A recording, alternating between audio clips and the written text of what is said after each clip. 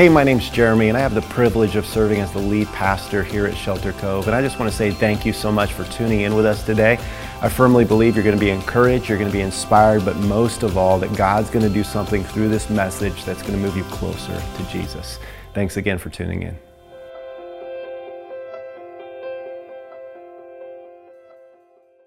Hey, I want to give a shout out to those joining us online, also those in the venue. So glad that you're here with us today. And also, if this is your first time at Shelter Cove, I just want to say welcome. My name is Jeremy. I have the privilege of serving as the lead pastor here at Shelter Cove. And before we dive into the message, I just want to again take a moment to pause and thank God for everything that happened last weekend. A couple things. We had a lot of people come to know Jesus, but church, we had 56 people get baptized last weekend as followers of Jesus Christ. Can we give them some praise? Here's a couple other cool things. I had a lot of people ask me, hey, what did you appreciate the most? And it's hard to just simplify that in a few things. I loved the entire weekend, but what really blessed my heart was to see so many of you serving Saturday morning at our extravaganza. That was an opportunity for us to really love and bless our community, people that normally don't go to church, and you were serving and people were experiencing the love of Jesus as kids got pelted with 35,000 eggs from a helicopter, which was just awesome. And then last week at the 10 o'clock service, you can see it's packed right now. It was packed upstairs in the loft as well. I mean, we were like sardines at the 10 o'clock hour. So we're already thinking through, how do we add more chairs next year? Do we in the near future just change our service times to accommodate what God's doing here at Shelter Cove? So we just appreciate God one more time for everything that he's doing right here at Shelter Cove.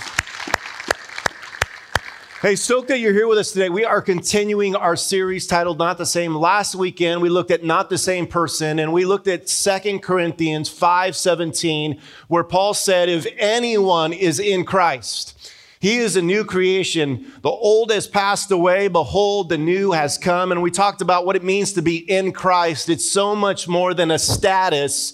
It's a personal relationship with Jesus. And then next weekend, we're looking at the whole theme of not the same mindset, then not the same parent Mother's Day weekend, then not the same friend, and finally, not the same employee. And today we're looking at not the same marriage, that Jesus changes every area of our life, including our marriages. So if you have your Bibles, meet me in Matthew chapter 19. Matthew 19 is where we're going to be today. If you don't have a Bible, raise your hand. One of the ushers will get one to you. If you are using one of the church's Bibles, we're on page 824. If you don't have a Bible, this is our gift to you. If you would like a leather Bible, you can go to our resource center, or you can check the lost and found. Maybe there's a Bible with your name on it, all right? So we are just stoked that you're here with us today. And here's what I firmly believe as you're turning to Matthew chapter 19. I believe that regardless of where you're at in life, that God's going to speak to you today. Means maybe you're single, maybe you're engaged, maybe you're newlywed, maybe you've been married for 50 years. Maybe you're in a season where you've been recently divorced. Maybe you're widowed. I don't know what it is. But I firmly believe that God's going to speak to you today. And we're just simply looking at 23 words, not 23 verses, 23 words from the mouth of Jesus. These same words we see back in Genesis chapter 2. Paul says them in Ephesians. And I believe that if we can get these principles down, they will greatly transform our lives. Matthew chapter 19, we're focusing on verse 5. But to get the context, we're going to start with verse 3. So would you stand with me as we honor the reading of God's word? Matthew 19, starting in verse 3, it says, and the Pharisees came up to him, speaking of Jesus, and tested him by asking, is it lawful to divorce one's wife for any cause? And he answered, I want you to see here, not just our stance as a church, but the biblical stance of marriage. Our culture is saying you can marry whoever you want as long as it makes you feel good. Jesus, once again, reiterates that biblical marriage is between one biological man and one biological woman. And this is what he says, have you not read that he who created them from the beginning made them male and female? And he said, therefore, a man shall leave his father and his mother and hold fast to his wife, and the two shall become one flesh. So they are no longer two, but one flesh. What therefore God has joined together, let no man separate. Heavenly Father, in this moment, we ask that you would speak to our hearts. And not only that, would you open wide our hearts that we would receive your word today? God, where we need encouragement, would you encourage us? God, where we need to change, would you change us? God, where we need help, would you help us? God, I pray for your help right now, that you would take over my mouth, my mind, my heart, and that you would boldly declare the message you have in store for your people today. We love you. It's in Jesus' name we pray. Amen. You may be seated. Well, one of my favorite traditions growing up on 4th of July was to eat homemade strawberry ice cream. And I love this because we would have neighbors called the Greens, and the dad's name was David, and he would make homemade strawberry ice cream just about every year, and he would make it with 3 simple ingredients. It would be milk, it would be sugar, and it would be strawberries. And he would put that all in an ice cream maker, and he would be cranking the side of that thing for hours. How many of you remember the days where you had to crank it yourself and not this electric ghetto stuff, right? Yeah, you had to work for it. And so he would put all the ingredients in there, and he would turn it with his right arm until his right arm was about ready to fall off, and then he would turn it with his left arm until that got tired. And he just would keep doing that for such a long time. And after all these ingredients were in there, and after all his hard work, we would get to partake of this ice cream. And by the way, I believe that there will be homemade strawberry ice cream in heaven, because that's God's gift to us. It was just amazing to be able to sit down on a hot day and partake of homemade strawberry ice cream. 3 ingredients, a lot of hard work. It made all the difference in the world. And I say that because today we're looking at 3 ingredients to a healthy marriage. 3 ingredients that with a lot of hard work, we do it God's way, we're going to experience just a little bit of joy and happiness that's only possible with God. And one of the reasons why I want to talk about marriage today is because I believe one of the greatest sources of pain, heartache, frustration, disappointment are because of so many marriages that are doing it the world's way instead of God's way. And all the single people are like, I don't ever want to get married, right? But on the other hand, when we do marriage God's way, when we do it according to the Bible, there can be so much joy and so much happiness and so much fulfillment. If you are single, I just want to encourage you with something before we dive into this. This is great stuff to really think through before you get married. But 3 things if you're single. Number 1 is know whoever the person that you're dating or looking to date, know who their master is. Why? Because it's either going to be Jesus or it's going to be somebody else. And why is this so important? Because the master dictates the mission. Jesus' mission is making disciples. And then ultimately, you want to marry somebody that has the same master, the same mission, and that's going to be your mate. And if you want to know what they're going to be like as a married individual, watch the way that they're married to Jesus. Why? Because Jesus is the perfect spouse. Jesus is perfect love, perfect forgiveness, perfect grace. So you look at their relationship with Jesus, and if that's off, if that's wrong, if you're going to marry them, it's going to be off and it's going to be wrong. So that's just a word of encouragement to all of our single people. But today, what I want to talk about is 3 principles of a godly marriage. And we see this from the words of Jesus, and we see this back in Genesis. We see this very clearly in the life of Paul as well when he talks about marriage. And I think it's very interesting that when we go back to Genesis chapter 2, we see Adam and Eve, and they had it easy, right? I mean, Adam had no competition. Eve was made for him, from him, right? There wasn't a wedding list. I don't even think they had to do a wedding, no invitation list, no crossing anybody off, no picking out the flowers, the tuxedos. And let's face it, they didn't have to deal with in-laws, right? Just keeping it real, folks. But isn't it amazing, despite the fact that they didn't have parents, back in Genesis chapter 2, God still said, for this reason, a man shall leave his father and mother, setting the tone for all of us. 3 principles of a godly marriage. First one is leave, be separate. Jesus said, therefore, a man shall leave his father and mother. In other words, for us to leave, our priorities need to change. Our relationships need to change. That's what Jesus is getting at. When you decide to get married, your number one priority is God. Your second priority is your spouse. And then thirdly, it's everybody else. To leave, to be separate. It literally means to forsake dependence upon. In other words, when you get married, you're no longer dependent on your mom or dad. You are now dependent on your spouse. And I believe as we look at this word leave, you can do that in a way that both honors your spouse and your parents. Don't miss that. Your mom and dad have done so much to help raise you, to love you, to watch out for you, to protect you. As there's a shift in the priority of your relationships, you can do that in a way that says, you know what, my spouse is going to be my greatest priority.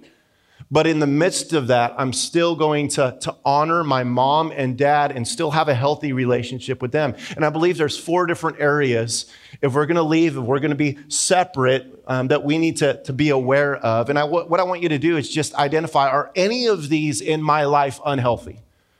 Are any of these relational areas with my mom or dad, or even with my kids that are now married, unhealthy? Because for us to leave, yes, as a newlywed couple or a couple, we need to leave from our parents, but moms and dads, we also need to encourage our kids to leave from us.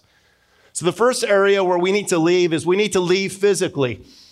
We need to leave physically. What does that mean? That means once you get married, you shouldn't be living with mom and dad, right? It means we need to leave physically. We need to move out of the house. We need to start life on our own. We're not living in the basement anymore. We're not living in the garage. We're not living in the guest bedroom. We are living life on our own. We need to leave physically. And with that, that means that maybe we're not stopping by mom and dad's house every single day. They're not stopping by our house every single day. No, we've truly decided to start a new life with our spouse on our own. And I think one of the hardest ways that we deal with this is some of the holidays. Because you got these holiday traditions where you used to always go to grandma's house or aunt's house, and you get married and you decide, you know what, you're going to start your own holiday traditions and you're going to be doing things differently.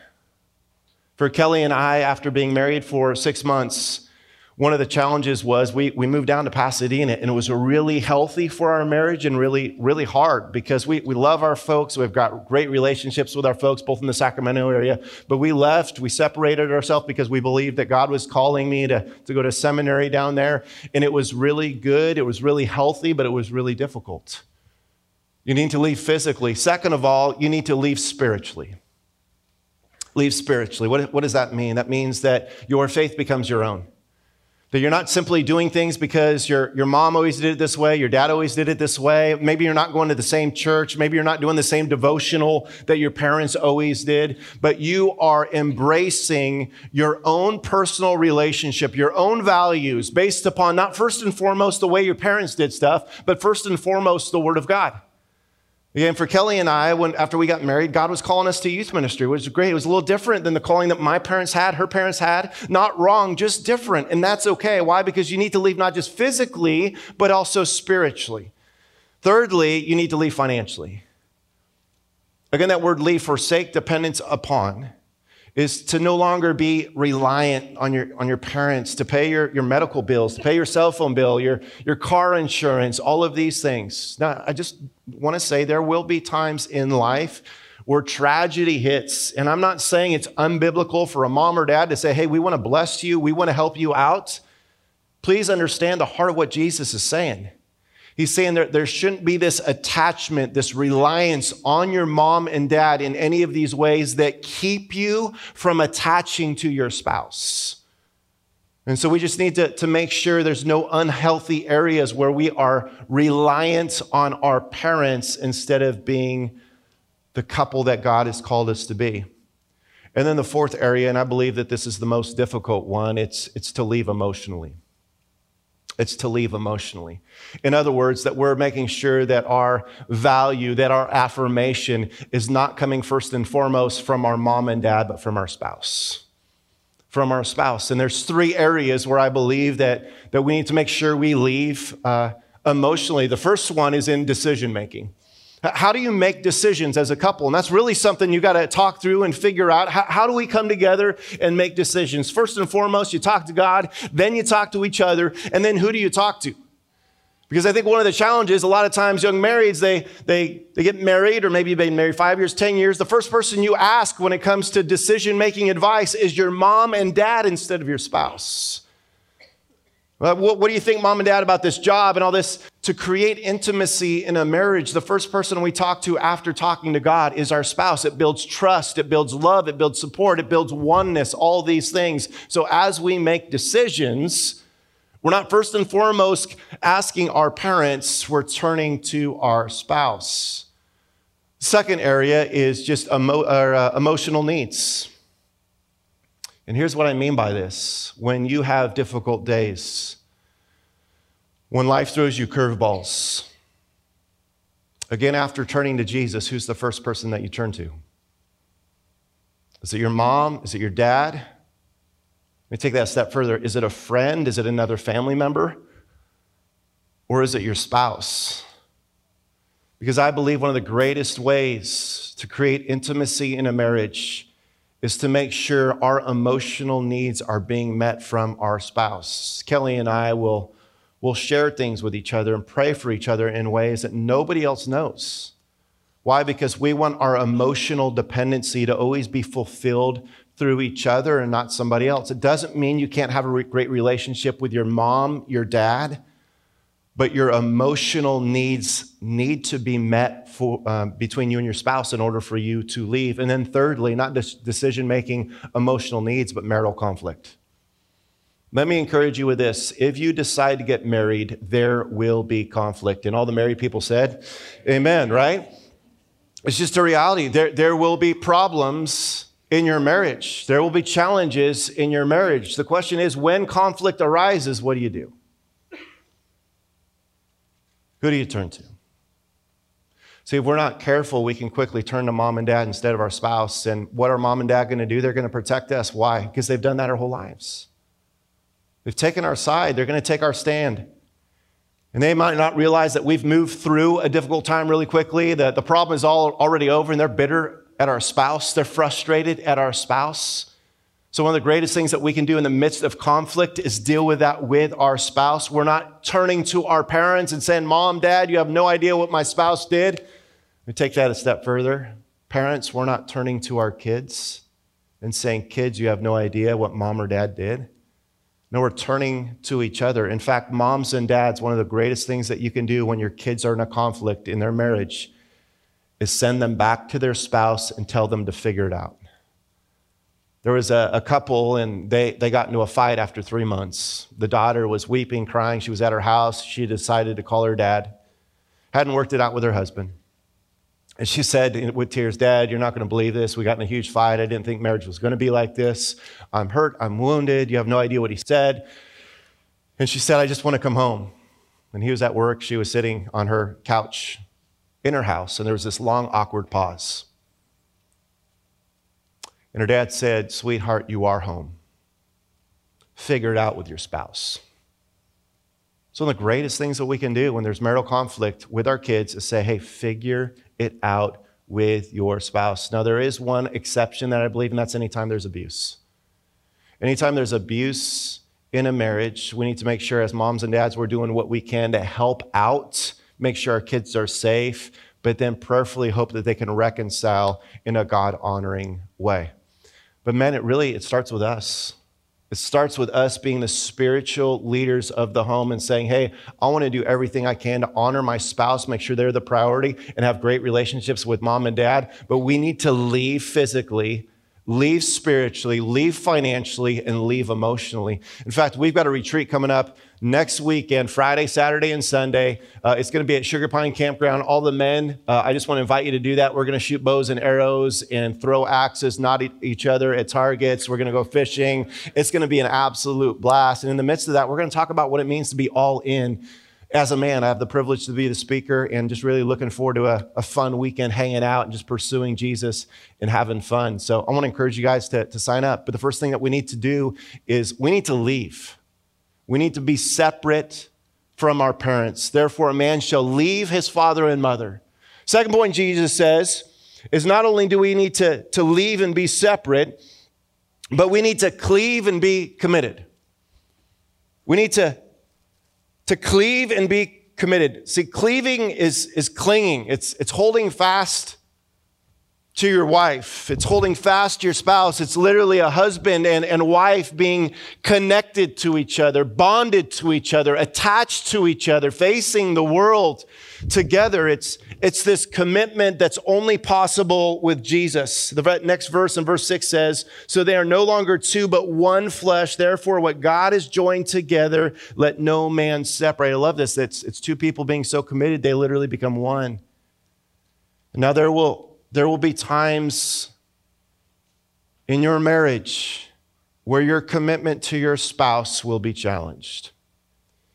And I believe there's two key areas where it will be challenged. First of all, in your differences. And here's why. Because men and women are different. Can I get an amen? We're just different. We've got different priorities. We got different passions, different desires. God's just wired us differently. In fact, here's a couple pictures. Here's a man's desktop, and here's a woman's, right? It looks all pretty and cute and all that kind of stuff. But when you go to the desktop of a computer, this is what it looks like. Man's is perfectly clean, right? And then you got a woman's desktop, and it's just chaos, right? And guys, we want to fix everything. And ladies, we just want our husband to listen.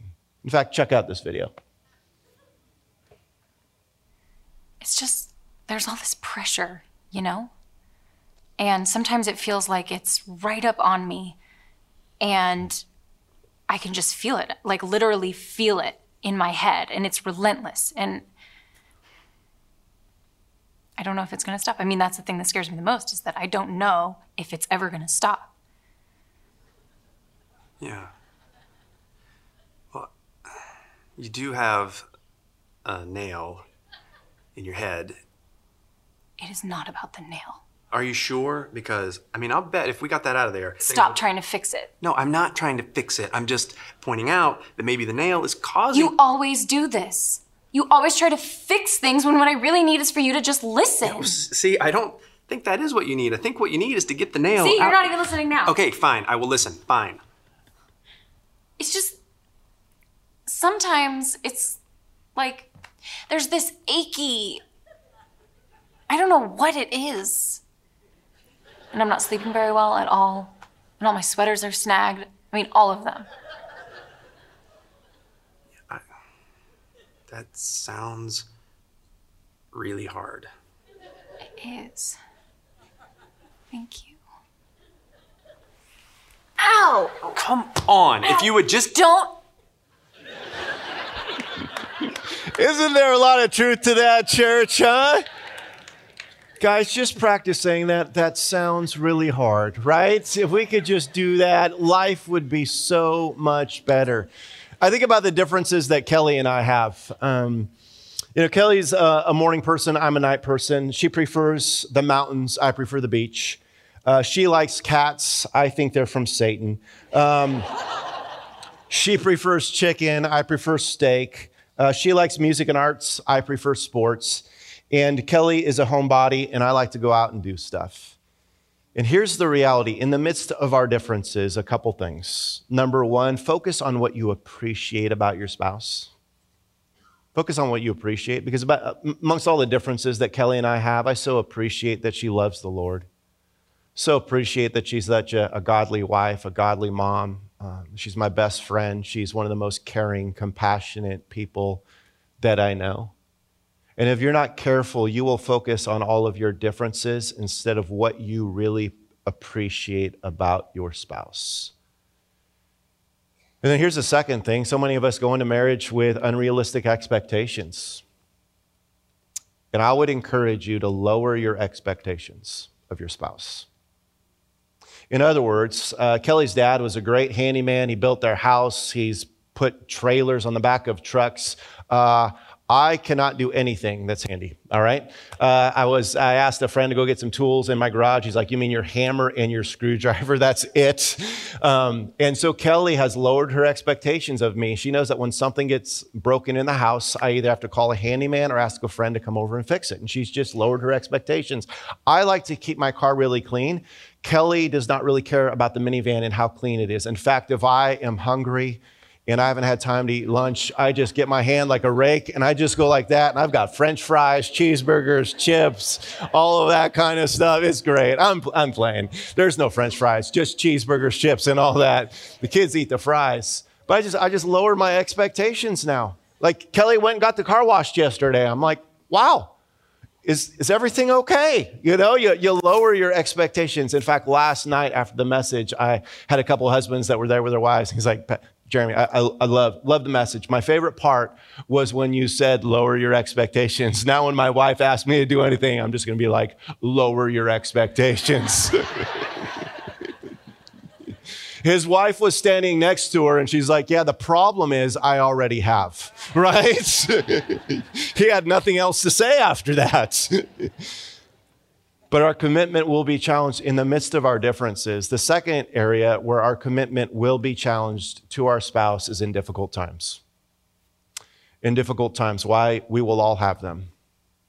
There will be something that will come out of left field, something that will surprise us. It will be a health issue, a financial issue, a relational issue, trust that's broken. Something will happen in your marriage that will challenge your commitment to one another. And yet the greatest marriages are the ones that get through those challenges because every single person, every single marriage will experience those. And for Kelly and I, it happened several years ago when our son Jacob was born. Several of you know our story. Our son has severe special needs, was at Stanford Hospital for 6 weeks, found out he had a chromosome disorder, found out that future kids could have chromosome disorders. We could have several miscarriages. Kelly's way of dealing with that was to just want to talk about adoption in the future. Mine was like, I just want to deal with the fact that we've got a special needs kid and I don't want to rush into that. So we ended up getting counseling together, individual. It was very, very difficult. I had a friend several years ago that put his hand on my shoulder and said, Jeremy, you may not know this, but 90% of marriages where there's a severe special needs kid, they end in divorce. And so we've dealt with that whole reality of being committed even in the midst of difficult times. And I'm sure you have as well. If you're married, it's happened or it will happen. In the midst of your differences, in the midst of difficult times. And then one other area that we always have to be aware of is any time in our life there's an unhealthy connection or an unhealthy comparison to somebody else, that will challenge our commitment to our spouse. An unhealthy connection, what does that mean? Connection to a past girlfriend or boyfriend. Connection to somebody at work. Connection to maybe our mom and dad. Somebody that's not our spouse, or an unhealthy comparison. In other words, if I'm being compared to Kelly's dad or she's being compared to my mom, that's just unhealthy. So we have to constantly be aware of that. And one of the realities is that social media does not help that. Social media does not help us with the unhealthy connections and comparisons that can literally destroy a marriage. You need to be committed to your spouse. Your spouse. See, some of you are committed to your marriage, the institution, but you're not committed to your spouse. There's a difference. That you are committed to the person that God's placed in your life. Jesus said the first thing that you need to do is leave, be separate, cleave, be committed, and then thirdly, weave, be unified. Weave, be unified. It says, and the two shall become one flesh. What's this one flesh? It's the unifying of the soul, of the spirit, of our hearts, our desires. It's literally two people becoming one. And I love this because there are times where people have been married 30, 40, 50, 60 years, and the husband and wife literally start looking like each other. How many of you know exactly what I'm talking about? It's like, yes, that's kind of creepy, isn't it? But two people literally become one in such a way where they start looking like each other. And so there's this oneness, there's this intimacy that God wants us to have. And if we're going to do this, we need to protect unity. And I believe there's a couple ways that the enemy will come in and try to divide you, try to tear apart your unity. One is through your kids. 3 ways, you can write these down if you want your kids.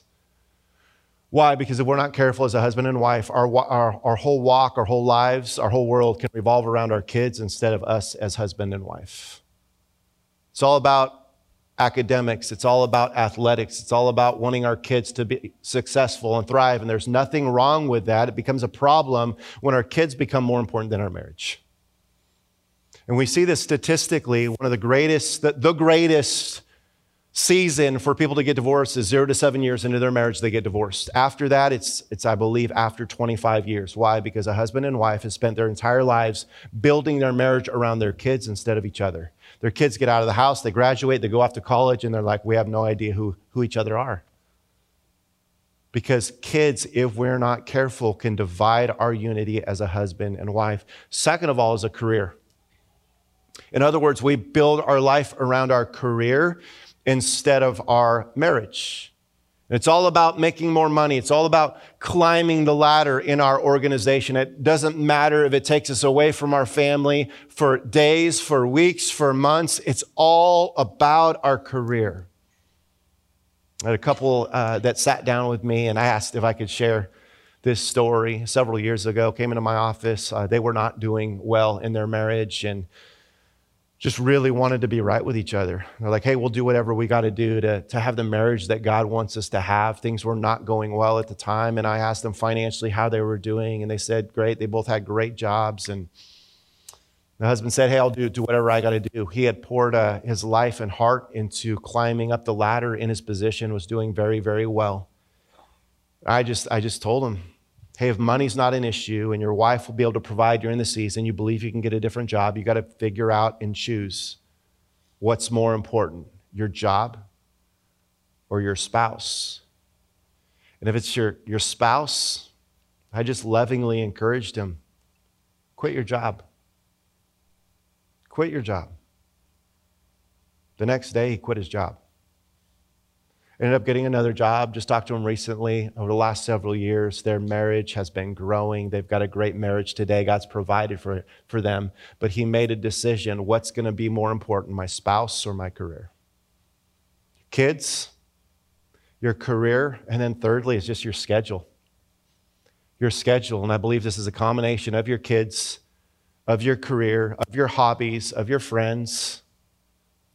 Some people say, I just don't have time to go out on a date with my spouse, to go for a walk with my spouse. Let me just lovingly encourage you, then something's wrong. Something's wrong. And there are seasons where we're busy. I have seasons where boy, it's crazy busy, and Kelly's very understanding. But if it's one season after another season, after another season, after another season, something needs to change. So you weave, be unified. I want to share with you a story.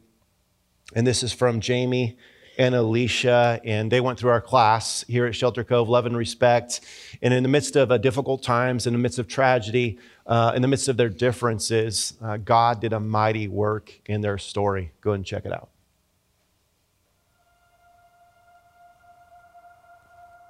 Got married in 1995, and we had a son. His name was Cody. We lost him to SIDS. I think that was kind of the beginning of communication breakdown. We dealt with grief a lot different, and it's not good or bad, it's just different. And unfortunately, we had more infertility issues, that every time something happened, we got further and further away and never addressed it. We did try counseling. He wasn't feeling it. Tried counseling a couple times, and one of us just wasn't in that place at that time. And it took me months to leave, 6 months to leave, because I didn't want to. But I could see it all just unraveling, and life unraveling, and no happiness, no joy, no peace.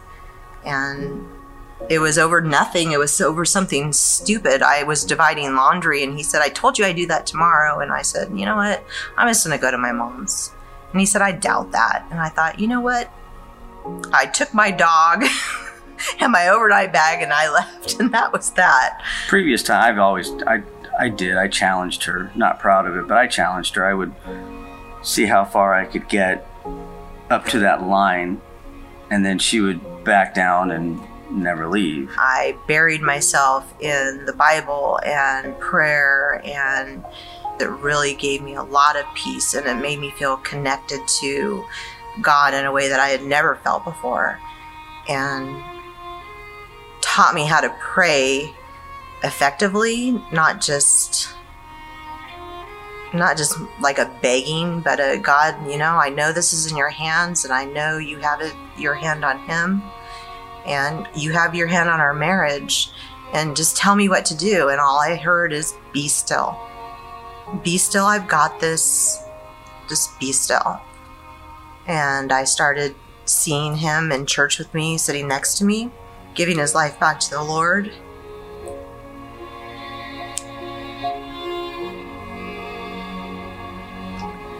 And then when it happened, it was just amazing.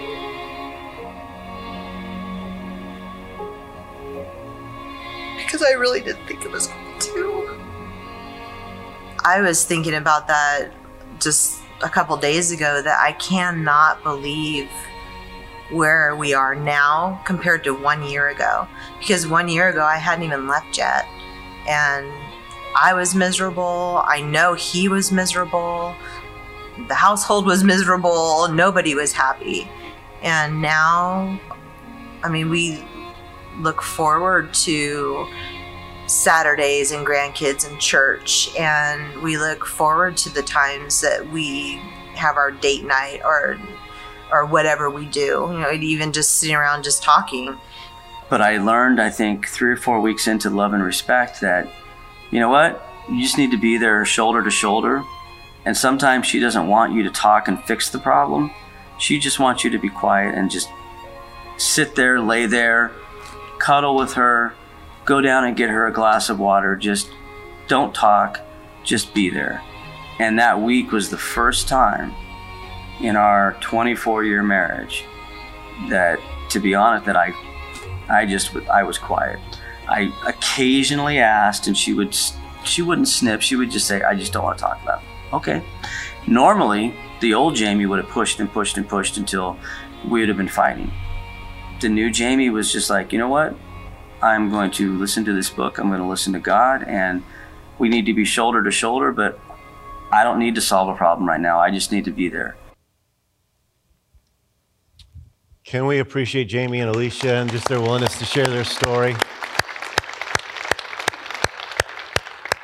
That's their story. My question for you today is, what's going to be yours?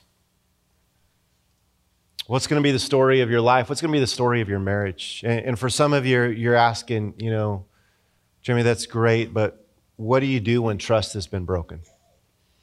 What do you do when the Bible says that the two became one flesh, and your spouse does something that literally rips a piece of your heart out? I just want to encourage you with two things. Number one, from what I see of the heart of God, God is a God of reconciliation. And if at all possible, to demonstrate the love, the grace, the mercy, and the compassion that God's demonstrated to you. And that God can restore a broken marriage. I've seen it happen dozens of times. And then the second of all, time is a great healer. Time is a great healer. And here's my encouragement for you if your marriage is not where you want it to be. Your marriage is not where God wants it to be. It's not where it needs to be. For the next 21 days, take time out loud with your spouse and just pray with each other, for each other. Some of you are thinking, you know what, that's not me. I don't pray out loud. I don't like the way I sound. Our word this year is fearless. There is something powerfully intimate about praying with somebody out loud, maybe even holding their hand. And I just want to encourage you for the next 21 days with your spouse to do that out loud and watch what God does, because you will begin to grow closer to God, and in doing so, you will draw closer to your spouse. Leave, be separate, cleave, be committed, and weave, be unified. That's God's heart for every single married couple. If your spouse is sitting next to you today, here or in the loft, would you just grab a hold of your spouse's hand right now? I want to just pray for you wherever you're at. Maybe you're watching online, you're with your spouse. Just grab their hand just for a moment. Let's bow and let's pray. God, we've got so many marriages here today. God, some that are doing well, some that are doing just okay. And God, maybe many that are just barely hanging on. So today, God, we pray for your help. We pray for your strength. God, we pray for your heart to be our heart. God, that the way we treat our spouse would not be the way that they treat us or based upon what they say to us or do for us, but the way we treat our spouse would be solely based upon the way that you've treated us. And God, where you need to change our hearts, would you change our hearts? Where you need to change our expectations, change our expectations. Where you need to change our desires, would you change our desires? God, today, for those of us that are married, we just want to desire Jesus, and we just want to desire our spouse.